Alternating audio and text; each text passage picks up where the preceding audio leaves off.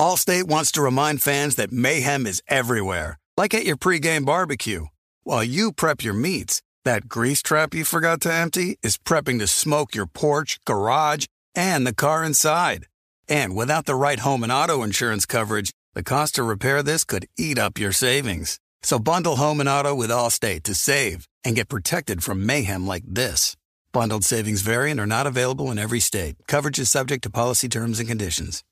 We are welcoming a new show to iHeart and the DraftKings YouTube channel. It is called Point Game with John Wall and CJ Toledano. It's an insider's look at the NBA and the culture surrounding the league.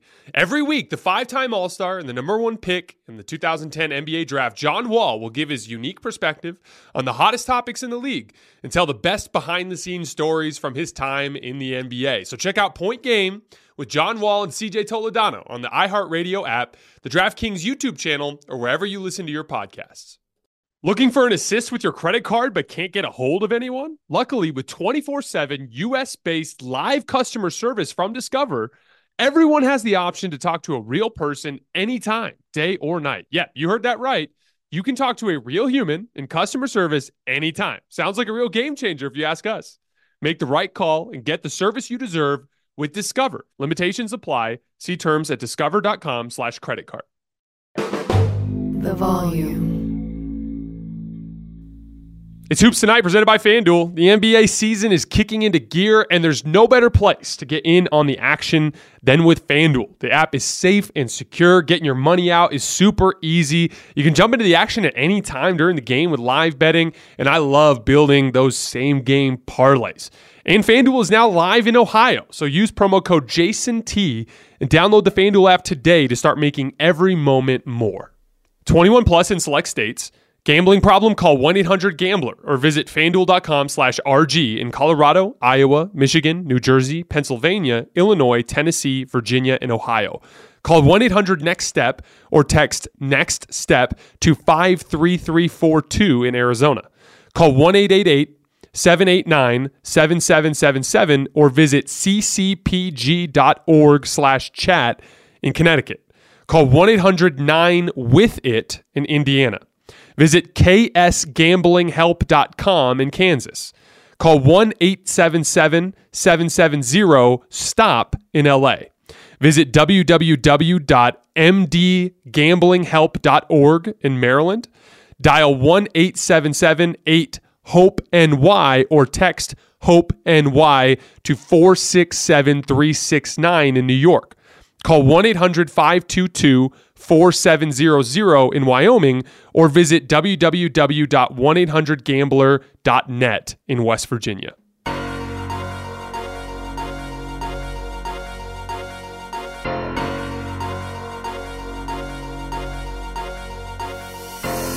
All right, welcome to Hoops Tonight, presented by FanDuel here at The Volume. Happy Wednesday, everybody. We are live on AMP. Don't forget, if you guys are watching on the podcast feed or on YouTube, that AMP is the very first place that you guys can get these shows. We have an unbelievably jam-packed show tonight. We're going to talk about Kevin Durant's debut with the Phoenix Suns, the Boston Celtics getting a dominant win over the Cleveland Cavaliers that I think is very telling about the one-seed race in the Eastern Conference. And then the Golden State Warriors ripped off 3 consecutive wins without Steph Curry or Andrew Wiggins to rise up to the 5th seed in a shocking come-from-behind victory against the Portland Trailblazers last night, and so much more NBA talk from around the league that we're going to be getting into.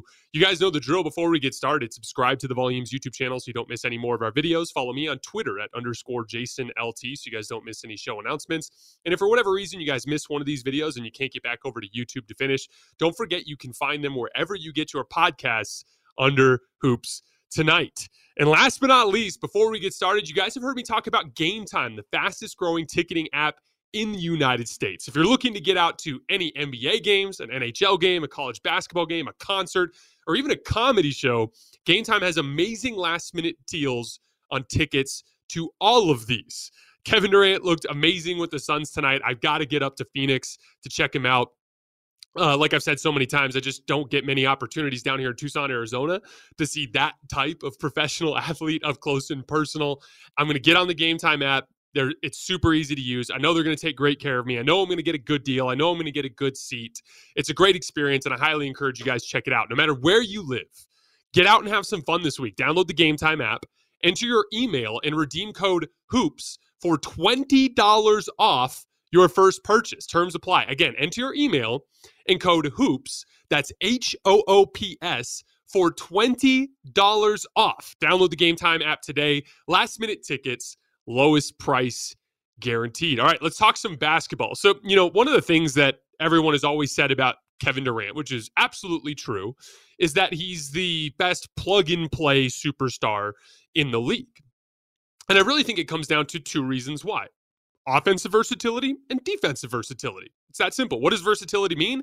It's the ability to play different ways, right? Or to not just play different ways, but to be good or effective in different ways. On the defensive end of the floor, you can ask Kevin Durant to guard on the perimeter. It's not his best strength, but he can do a decent job of it. And you can ask him to protect the rim in a pick and roll type of role, or you can ask him to be a backside help, kind of like low man type of responsibility, helping out of the weak side corner. He can do a bunch of different things. He can switch onto a bunch of different types of offensive players. He has versatility there, but that extends to the offensive end of the floor. And I thought that was immediately apparent in him playing with the Phoenix Suns. Coming into the game, I had three predictions. I thought that you would see Josh Okogie end up being the fifth starter, just because I thought he had demonstrated he was their best point of attack defender over the course of this recent stretch of the season, and that was the specific need that they need out of that fifth starter position, and that ended up being true. And then I thought that KD would primarily operate in an off-ball role to try to make a seamless transition into him coming on board with this Phoenix Suns offense. And then lastly, I thought he'd be super active on the defensive end, which he was. He had 2 blocks in his first shift. But I thought that specifically that offensive versatility plugging into Phoenix's offense was immediately apparent. His first shot that he took, he missed it, but it's just a little shot off of a wide pin down. That means he kind of started in the corner, worked his man down to the block, caught a down screen, I believe it was from DeAndre Ayton, came up to the elbow, caught and shot a little 15-footer. He ended up missing it, but that's movement shooting. It's really easy to plug movement shooting into any offense in the NBA. Kevin Durant's amazing at that. There was a play where he dribbled up the left wing in transition and had a lot of space to rise up into a hesitation pull-up three. That's a great example of Kevin Durant being able to succeed in the transition elements of the game. When he came back in his second shift with Devin Booker and Chris Paul both off the floor, Charlotte came in his zone. And Kevin Durant knocked down a three on the right wing in a gap in the zone. That's a weapon, a zone beater in the form of a 7-foot-tall sharpshooting wing. Kevin Durant caught and knocked it down easy. Then they went back to man-to-man, and they posted up Kevin Durant. As soon as he posted up on that left block, Damian Lee cut down the middle of the floor. Kevin Durant hit him for a layup. And then later in that shift, he transitioned into an on-ball pick-and-roll and immediately knocked down 2 pull-up jump shots in pick-and-roll as the lead ball handler. Now, there's a side conversation to have. Eventually on the biggest stage, I think that Kevin Durant needs to be primarily featured in that on-ball type of role. I predicted that he would primarily operate off-ball to start with Phoenix, just because that's Kevin Durant's personality. He doesn't want to rock the boat. He wants to fit in, and he's so versatile that it's honestly the easiest way to quickly be good is to have Chris Paul and Devin Booker play the way they're used to playing, have Campaign play the way he's used to playing, and have Kevin Durant slot into that Mikal Bridges role. But the thing is, Kevin Durant is the best pick-and-roll ball handler in the NBA this year on a points-per-possession basis. He's so unbelievably good at the pull-up jump shot. He's an entire stratosphere above everybody else in the entire league, literally, that as a result, he's been consistently drawing multiple defenders in that action, and his team has been getting great stuff. So in the long run, I think they're going to have to lean on that a little bit, but I do understand why he's going that way to start with Phoenix, just to make the transition easier. But they were always going to click quickly on offense. We're going to talk about this a lot tonight, specifically this idea, but a natural basketball fit. Everyone talks about like building chemistry and that continuity and things like that. And that stuff does matter. Make no mistake, it absolutely matters. But it is easier to quickly generate that continuity and chemistry when there is a natural basketball fit than when it's more difficult. Russell Westbrook, he might have played 3 straight consecutive good games with the Lakers maybe twice or maybe 3 times total in a year and a half. He's 3 for 3 with the Los Angeles Clippers. Now, they lost all 3 of those games, but not because of Russ. And Russ has been good in all 3 games. Why? Natural basketball fit. They needed somebody to operate with the ball in his hands. They have tons of jump shooting around him, so he has more space to get to the rim, and he's been impactful, pushing the pace and generating quality shots. You're seeing that immediately with Kevin Durant, too. He could become a facsimile of Mikal Bridges and easily just slot into that position, but then at the same time, you could put him on the ball, and he's going to generate a bunch of high-quality shots there. And then on the other end of the floor defensively, he's just capable of filling any specific defensive role, and that's why you've seen that immediate natural fit. The first 4 games of their schedule are pretty damn easy. They get the win against Charlotte. They play the Bulls on the road next. Then after that, they have home games back-to-back against the Mavs and the Thunder. So it's a good opportunity for them to build up some defensive chemistry before they go into a stretch of really tough games. They play the Kings, they play the Warriors, they play the Bucks back-to-back, which should teach us a lot more about them on the defensive end from a personnel standpoint. That's 3 completely different high-powered offenses. That's a dribble drive, pick and roll attack from Sacramento that's going to really test their point of attack defense and their pick and roll defense. Then there's the Golden State Warriors, which are much more of like a blender of offensive sets, and it's really going to test their ability to lock and trail as shooters are flying off of screens, or if they're going to end up switching those actions, we'll end up seeing. And then when they play Milwaukee, that's your powerful rim assault, that Giannis dropping his shoulder, going through you time and time again. Drew Holiday, a power guard in the backcourt. It's going to be a different type of matchup there. So we're going to learn a lot about the Suns here in about a week and a half when they go through that tough stretch against the Kings, Warriors, and Bucks. But they've got a good stretch here in the next 3 games to continue to build some of that chemistry and continuity, which I expect to be easy for them.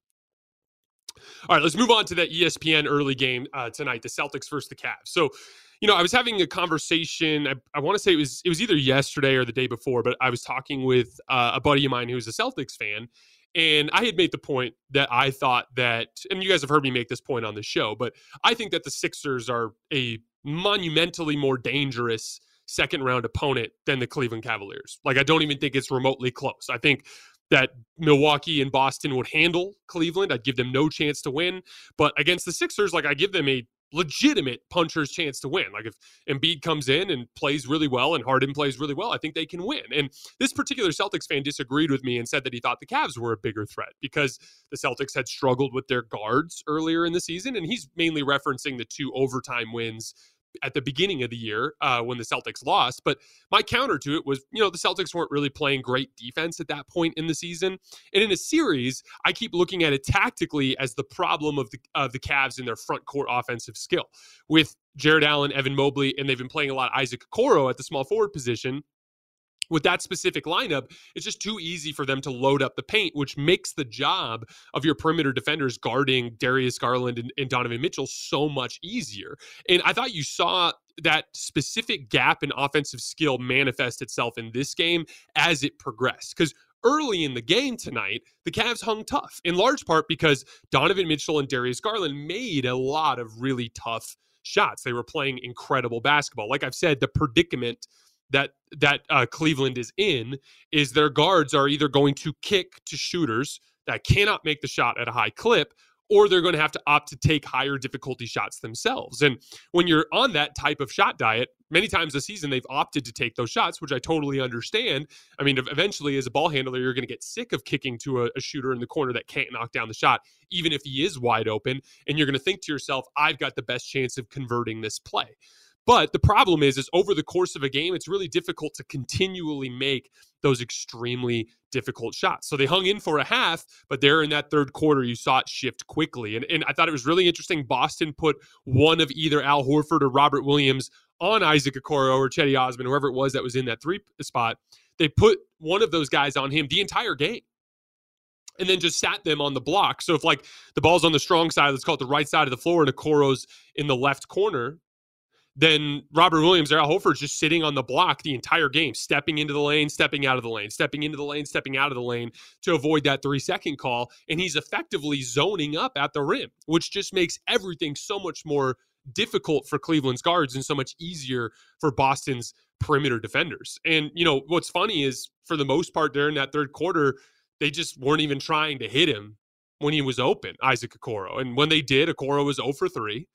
And then on the other end of the floor, Boston's shot quality was sky high. Jaylen Brown really set the tone to start the third quarter, driving the ball to the basket. He had an aggressive move on Darius Garland in semi-transition, got to the rim and threw a pass into the corner. I believe it was Marcus Smart who knocked down the three.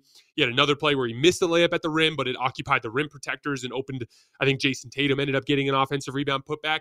And then Tatum had one of his better offensive quarters in a while because he's been slumping just a tiny bit as of late, hit a couple of step back threes, had a really nifty play to start the half where he cut back door on a designed play and the lob was off target. And he somehow corralled the lob and threw a slingshot pass to Al Horford in the weak side corner for three. Really cool improvisational play.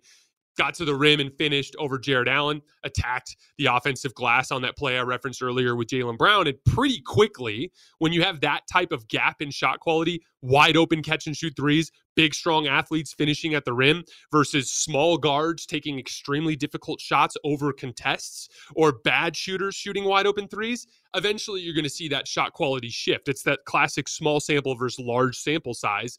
As the sample size increased over the course of the game, it turned in Boston's favor, and they turned a 1-point lead into a 20-point lead in about 7 minutes of game clock, which was a really, really impressive turnaround. And that's what I would expect to happen in a playoff series. I don't think it would get any easier for Cleveland in that setting, especially as the series progressed. To be honest, I think Boston or Milwaukee would both beat Cleveland in 5 games or less. That's like, there are predictions that I don't feel great about, and there are predictions I feel great about. I feel great about the fact that Boston or Milwaukee would dispatch of Cleveland very quickly. I just don't think it's a good matchup for them at all whatsoever. Philly, not so much. You know, I'd pick Boston and I'd pick Milwaukee to win that series, but I think it'd be a much tougher series. And so this is where it brings us to the race for the 1 seed, because Milwaukee ended up taking the 1 seed earlier this week, and now Boston's a half game back. And so I think this race really matters because that Milwaukee-Boston conference finals matchup is going to be a bloodbath, and it's going to be extremely demanding physically. And so I think it's going to be very important to secure that 1 seed to lock yourself up a much easier second round opponent in Cleveland. So we're going to be watching that very closely down the stretch. All right, let's move on to the Golden State Warriors. The Warriors are the 5 seed in the Western Conference. Can you believe it? It was looking really bad when they got rolled by the Lakers a little while back, and they had slipped. I believe they had slipped into the play-in, actually. And obviously, with Steph still being a week away from coming back, it didn't look good. But then they beat the Rockets, in a game that they were supposed to win. And then they came from behind to win a tough game against the Minnesota Timberwolves. And then they turned a 23-point deficit against the Trailblazers into an 18-point win in a wild game last night. They fell down big early in the game, in large part because Klay Thompson and Jordan Poole were both ice cold. And everybody for Portland was knocking down shots. I want to say they were like 8 for 19 from 3 in the first half.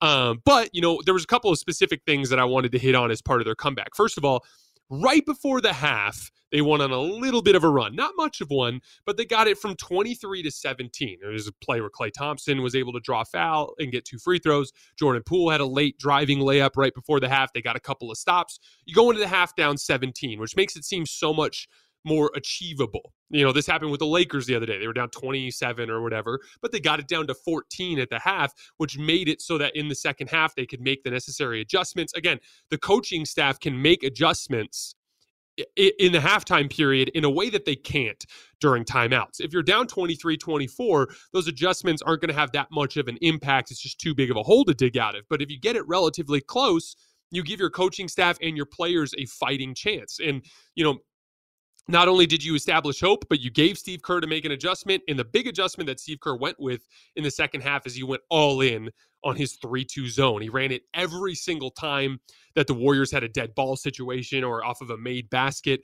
And it was extremely effective. So they ran their 3-2 zone on just 9 possessions in the first half. They ran it on 24 possessions in the second half. In Golden State's 3-2 zone is super interesting. You don't see a lot of 3-2 zone because it's a much more difficult zone than a 2-3 zone. If you think of it as a 2-3 zone, you have a center directly under the basket. You have other 2 forwards on the wing and your guards up top. Your center can linger around the basket. That's your least mobile player that doesn't have to move very much. When you invert that into a 3-2, it's kind of like a 5-out zone. All 5 players have responsibilities at the 3-point line, as opposed to in a 2-3 zone, the center is never going to come out except for maybe to contest a shot around the semicircle or around the free throw line, right? So in a 3-2 zone, you're much more you have much more mobility responsibilities to cover ground out to the 3-point line. When the ball's on one side of the floor, like if the ball gets into the right corner and Draymond Green's in the bottom of the zone, Draymond Green has to go out to the corner and Kevon Looney has to get all the way over under the basket. If they reverse it, Kevon Looney has to rotate all the way out to the 3-point line and Draymond Green has to come over. It's a very difficult zone to run, but when you run it right, it can be really impactful, especially with Looney and Draymond at the rim when they're in those rotations, because you've taken away the 3-point line. And in the modern NBA, there just aren't that many players these days that are comfortable working out of the middle of the floor. And the 3-2 zone has a gaping hole right around the free throw line where people can go to work if they're comfortable there. You just don't see too many guys there. Now, that'll be interesting when they play the Clippers, I think, tomorrow night, because the Clippers have several guys that are comfortable operating out of the middle of the floor. So I'll be curious to see how much Steve Kerr can go to the 3-2 zone in that specific game, but it was really, really impactful against Portland. They were completely flummoxed. None of those 3-point shots were open. Nobody wanted to attack the rim. Nobody wanted to work out of the mid-range, and they fell apart quickly. Portland scored just 11 times in 33 chances against Golden State's 3-2 zone. And I thought that was a huge part of how they got back into the game. Then on the other end, in the third quarter, Klay Thompson and Jordan Poole finally started making shots, and things turned around really quickly. Also, special shout out to Kevon Looney. He was super aggressive towards the rim in the third quarter. He had a really nice fake dribble handoff all the way to the rim. He was crashing the offensive glass. The Warriors cut the lead from 16-2 in less than 2.5 minutes. It was a very remarkable comeback, and they rode that wave to a comfortable victory. I also wanted to shout out Jonathan Kuminga. He had 16 points on 10 shots in this game. Obviously, he had the 2 monster dunks. Obviously, we saw the one on social media everywhere where he rose up over, I think it was Shaedon Sharp and somebody else, I can't remember who, but that nasty down the lane dunk kind of reminded me of DeAndre Jordan over Pau Gasol and Andrew Bynum. Some of you guys might remember that one. But then he had another dunk shortly after there where he ripped through to the baseline and rose up and went up off of one foot and dunked it with 2 hands. He's kind of starting to come to terms with the fact that when he elevates, nobody is actually capable of jumping with him. And it can get pretty scary once you mentally accept that, because then you're just going to start jumping, you know, even when like you're going to be way less timid around the rim, which I think is going to open things up. But he had a really, really nice play in the late fourth quarter that I wanted to highlight real quick. There was like something like 2 minutes left, and it was garbage time. The game's basically over. But this is just a demonstration of the basketball IQ that Jonathan Kuminga is gaining, specifically kind of operating as a big man on the offensive end of the floor. So Golden State runs a set and involves a cross screen out of the post. Essentially, like imagine 2 post players on the block. One post player sets a cross screen that allows the other post player to come across the floor. One of the main reasons why you do that is because a lot of times people will fight post mismatches by fronting the post. But if I have to trail you through a screening action, it's impossible for me to front the post. I've now just given you lock and trail position, which is going to give you the ability to seal me, right? So Jonathan goes out there and he gets a seal, but Moses Moody doesn't make the post entry pass. And so the Blazers defender, I can't remember who it was. I think it might have been Reddish, but I can't remember. But he fights around Kuminga and actually fronts him. And in that position, like a lot of players would just quit on that play. No, Jonathan Kuminga like turned and switched his leverage back towards the rim. And then Anthony Lamb flashed to the high post. Moody hit him. And now that high-low action is open. You flipped the angle, the ball reversed. Now that guy who's fronting you is suddenly on your backside. They dropped it off to him, and he got another dunk. I think it's really interesting how Golden State has converted Jonathan Kuminga into basically a center or a big man on the offensive end of the floor while deploying him as a wing defensively. It's allowed them to turn a player that might be several years away from being an impactful offensive wing to being someone they could use right away in specific matchups as an offensive big. The Warriors are in great shape. You could not have asked to be in better position with Steph returning. They've got this tough game against the Clippers tomorrow. They're going to be hungry for a win. It's going to be a really hard one for them to win. I'd give them a very small chance. But Steph is supposed to return in the upcoming road trip. So things are starting to look up for the Warriors. And I just wanted to take this chance to make a little tip of the cap to Klay Thompson, to Jordan Poole, to Draymond Green, and Kevon Looney, and the others for the work they've done over the course of this stretch of the season, these two stretches of the season where they've been down their guys and floating the ship and giving them a real chance to go on a stretch run. Lineups this year that have had Draymond Green, Kevon Looney, Klay Thompson, Jordan Poole with no Steph Curry and no Andrew Wiggins are plus 0.3 points per 100 possessions. Doesn't sound like much, but being positive with that group is insane to me. That's championship level will to win. So tip of the cap to those guys. They are set up in a great position to make a stretch run. Allstate wants to remind fans that mayhem is everywhere, like at your pregame barbecue. While you prep your meats, that grease trap you forgot to empty is prepping to smoke your porch, garage, and the car inside. And without the right home and auto insurance coverage, the cost to repair this could eat up your savings. So bundle home and auto with Allstate to save and get protected from mayhem like this. Bundled savings vary and are not available in every state. Coverage is subject to policy terms and conditions. We are welcoming a new show to iHeart and the DraftKings YouTube channel. It is called Point Game with John Wall and CJ Toledano. It is an insider's look at the NBA and the culture surrounding the league. Every week, the five-time All-Star and number one pick in the 2010 NBA Draft, John Wall will give his unique perspective on the hottest topics in the league and tell the best behind-the-scenes stories from his time in the NBA. CJ will bring his A-list comedian buddies to keep it light and fire off some hoops takes. Plus, John will be inviting current and former NBA players, friends, and teammates to join the show as well to give their unfiltered accounts of what really goes on in the league from a player's perspective. So check out Point Game with John Wall and CJ Toledano on the iHeartRadio app, the DraftKings YouTube channel, or wherever you listen to your podcasts. Does the craziness of everyday life leave you feeling stressed and shedding? Since having kids, have you started to see a little more of your scalp? Are you unhappy with your hairline? When it comes to thinning hair, there are many root causes at play, and Nutrafol addresses them through a multi-targeted, whole-body approach.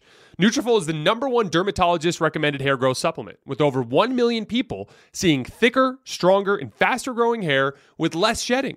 Physician-formulated with drug-free ingredients, Nutrafol supports healthy hair growth from within by targeting key root causes of thinning: stress, hormones, environment, nutrition, lifestyle, and metabolism through whole-body health. Take their hair wellness quiz at Nutrafol.com for a personalized hair health plan based on your specific root causes. With Nutrafol, building a hair growth routine is simple. Purchase online, no prescription or doctor's visits required. Free shipping and automated deliveries ensure you'll never miss a day, and you'll see results in 3 to 6 months. Take the first step to visibly thicker and healthier hair. For a limited time, Nutrafol is offering our listeners $10 off your first month subscription and free shipping when you go to Nutrafol.com and enter the promo code HOOPS. That's HOOPS. Find out why over 4,500 healthcare professionals and stylists recommend Nutrafol for healthier hair.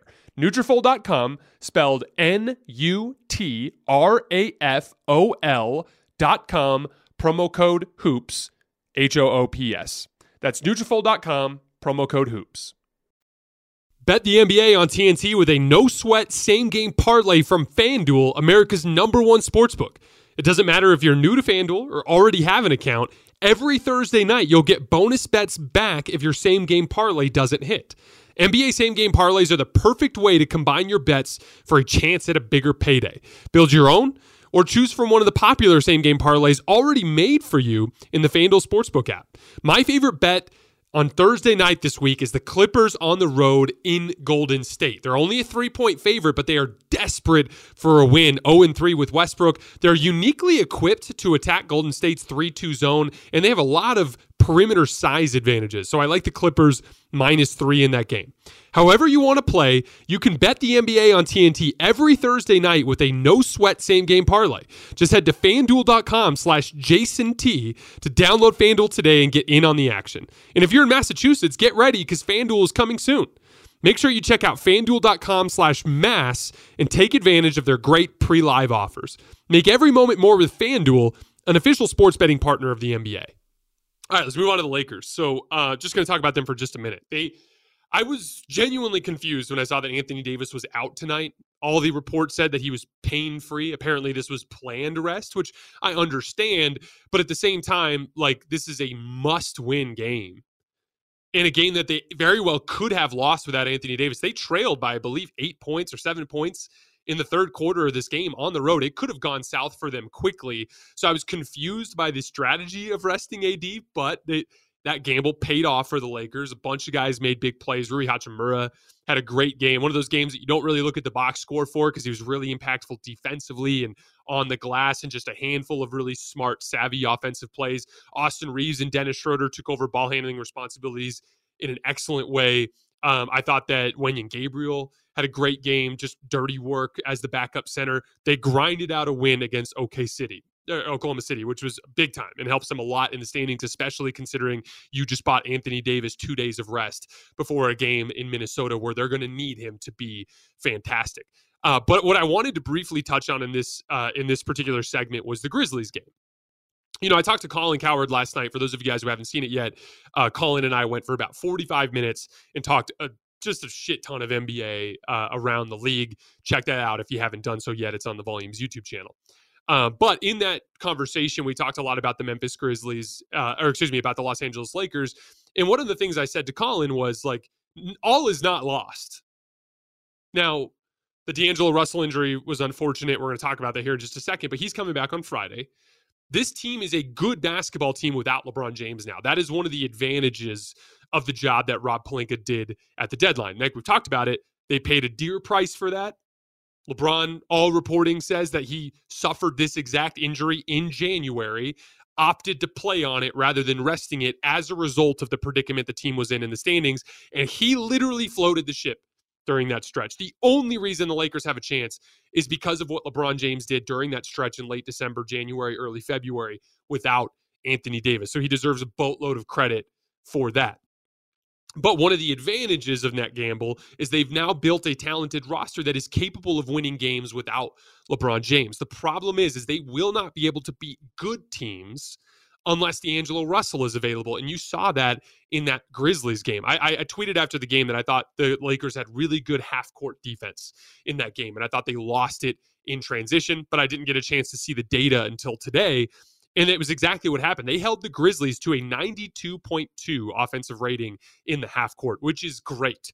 For perspective, the Charlotte Hornets have a 92.2 offensive rating in the half court all season, which ranks 29th in the NBA. So the Lakers did their job in the half court, but without D'Angelo Russell and without LeBron James, all the ball handling responsibilities they got slotted improperly. Now Schroeder is a primary ball handler, right? Now Austin Reeves is a secondary ball handler. You know, now Lonnie Walker is getting a lot of ball handling responsibilities, and they just couldn't take care of the basketball. They had 26 turnovers, gave up 41 points off of those turnovers. According to Synergy, they had 36 points in this game just in transition, which is the story of the Memphis Grizzlies all season. Keep them in the half court, you can stop them, let them get out in transition, and they'll kill you, and that's what happened in this game.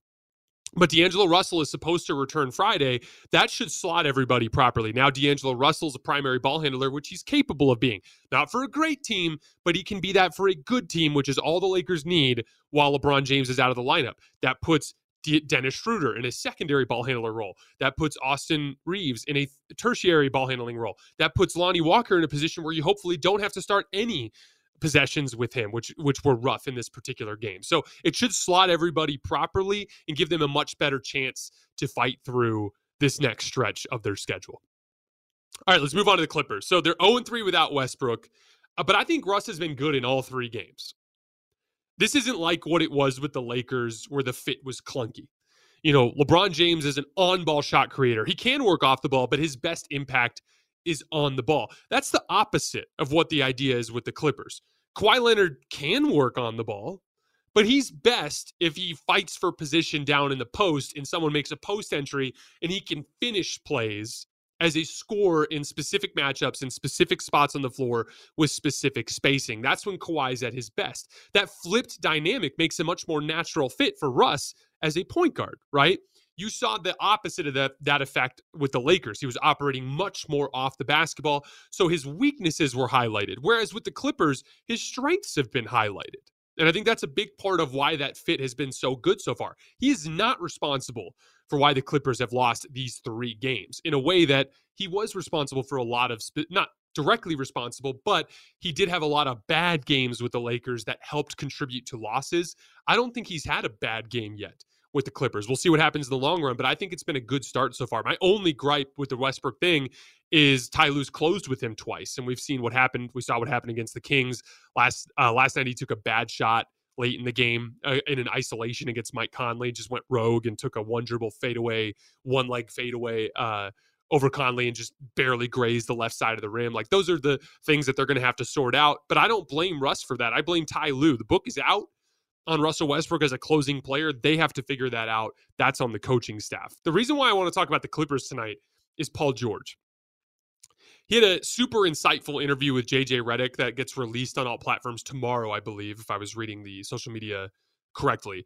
But they released a little clip, and it was a really insightful, 4 or 5 minute bit with JJ and Paul talking about the transition from him being basically the guy in Indiana to playing alongside a star in Russell Westbrook with the Thunder, to playing alongside a star in Kawhi Leonard with the Clippers, and now 2 stars technically with Russell Westbrook and Kawhi Leonard, and just what that transition has been like. He talked a lot about how good the game of basketball has been to him, and how he's made tons of money, and now he just wants to win, and how he doesn't have an ego, and he likes being in that secondary role.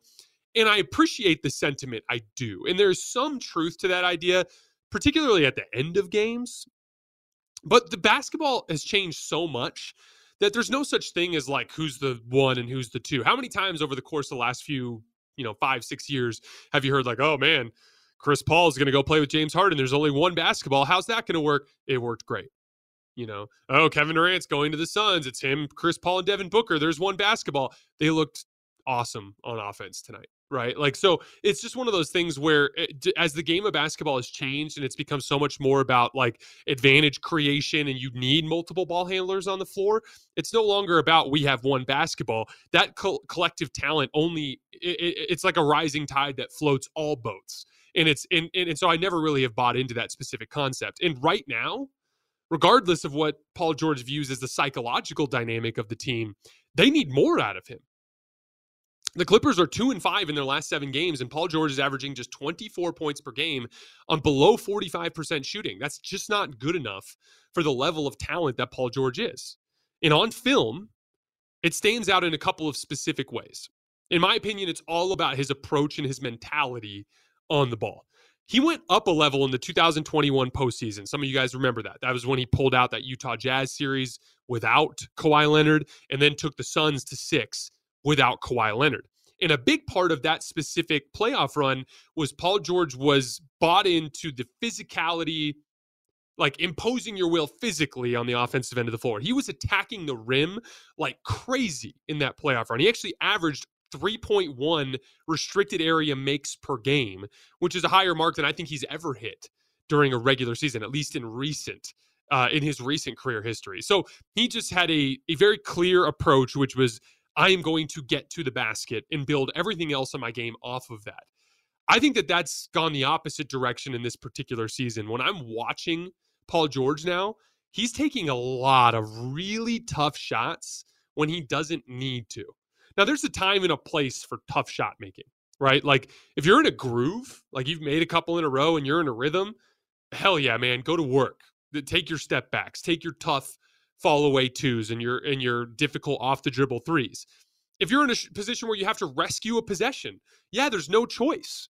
Nobody's open. There's 2 seconds on the shot clock. Yeah, uncork one of those really difficult shots that you work on. But for Paul George right now, those shots are just a regular part of his shot diet.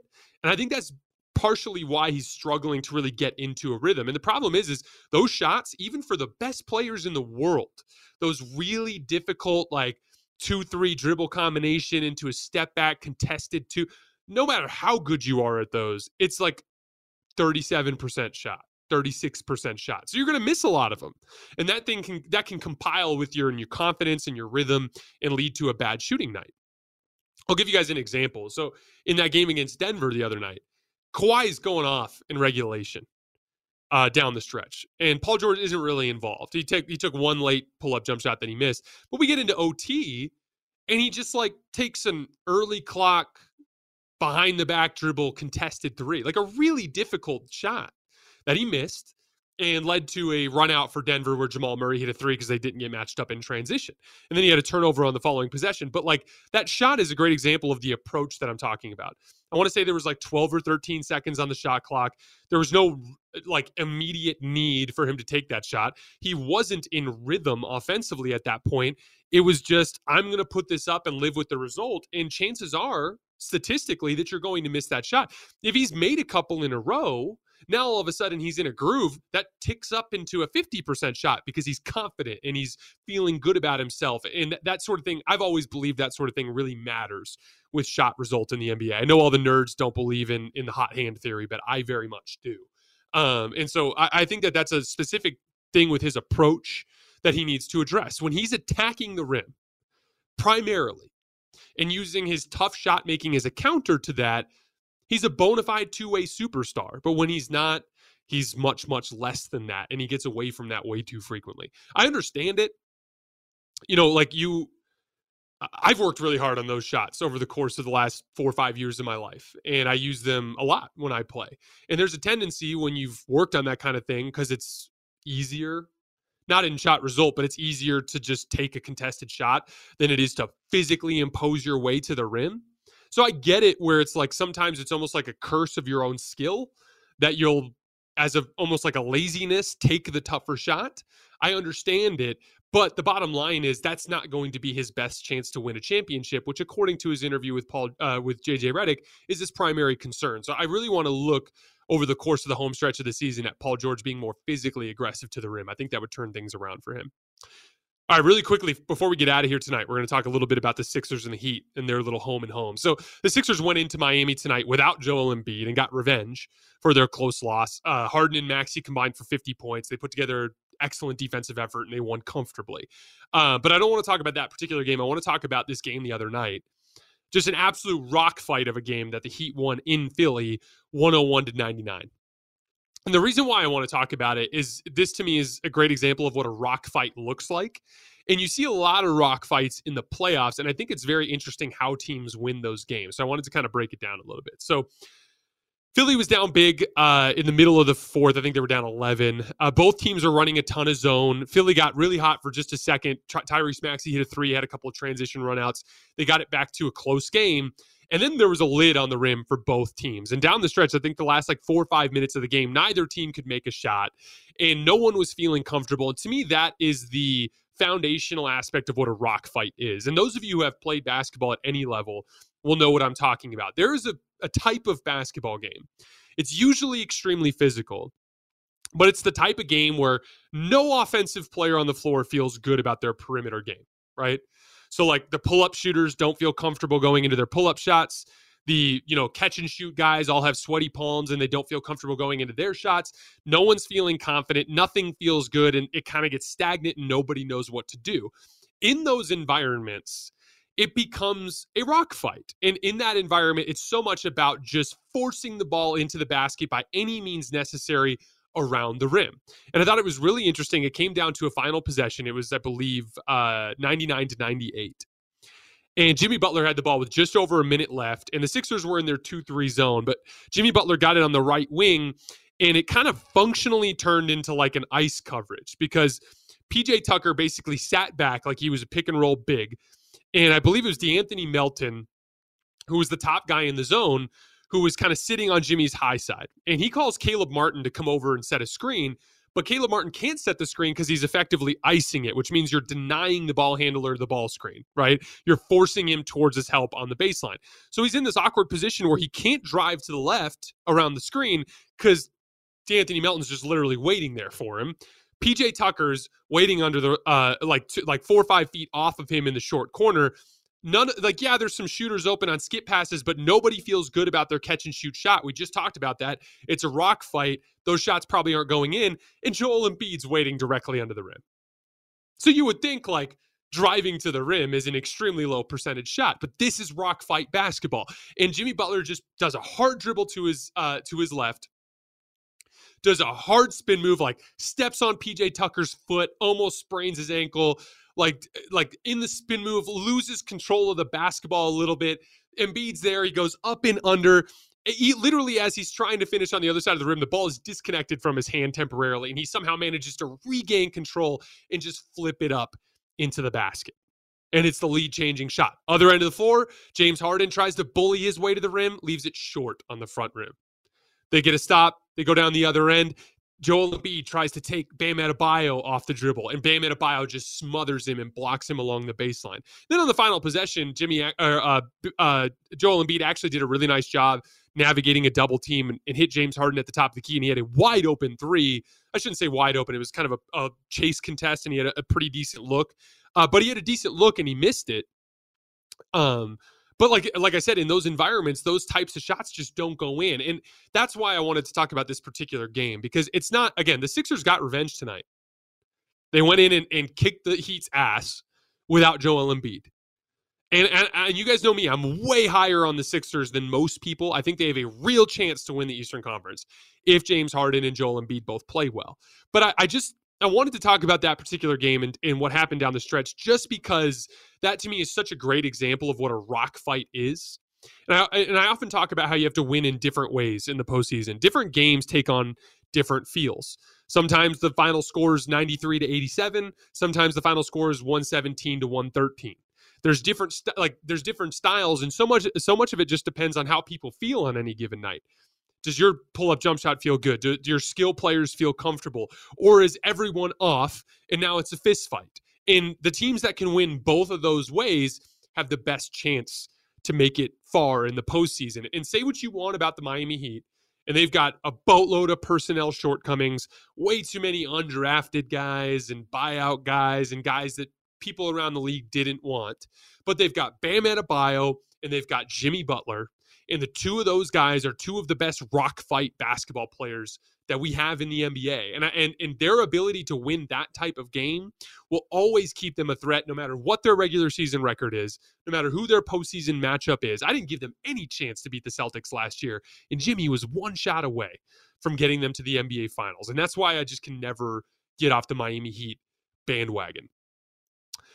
All right, guys, that is all I have for today. Gosh, that was a lot of basketball to get into. We are taking tomorrow off, and then on Friday, we're going to be doing 5 big questions with Carson. You guys seemed to like that show last week, so we're going to do that again. And then we'll get back into our instant reaction stuff this weekend. As always, I sincerely appreciate your support. We'll see you guys next time.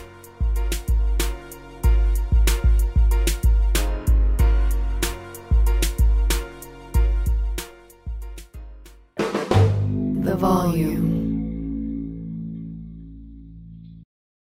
Allstate wants to remind fans that mayhem is everywhere, like at your pregame barbecue. While you prep your meats, that grease trap you forgot to empty is prepping to smoke your porch, garage, and the car inside.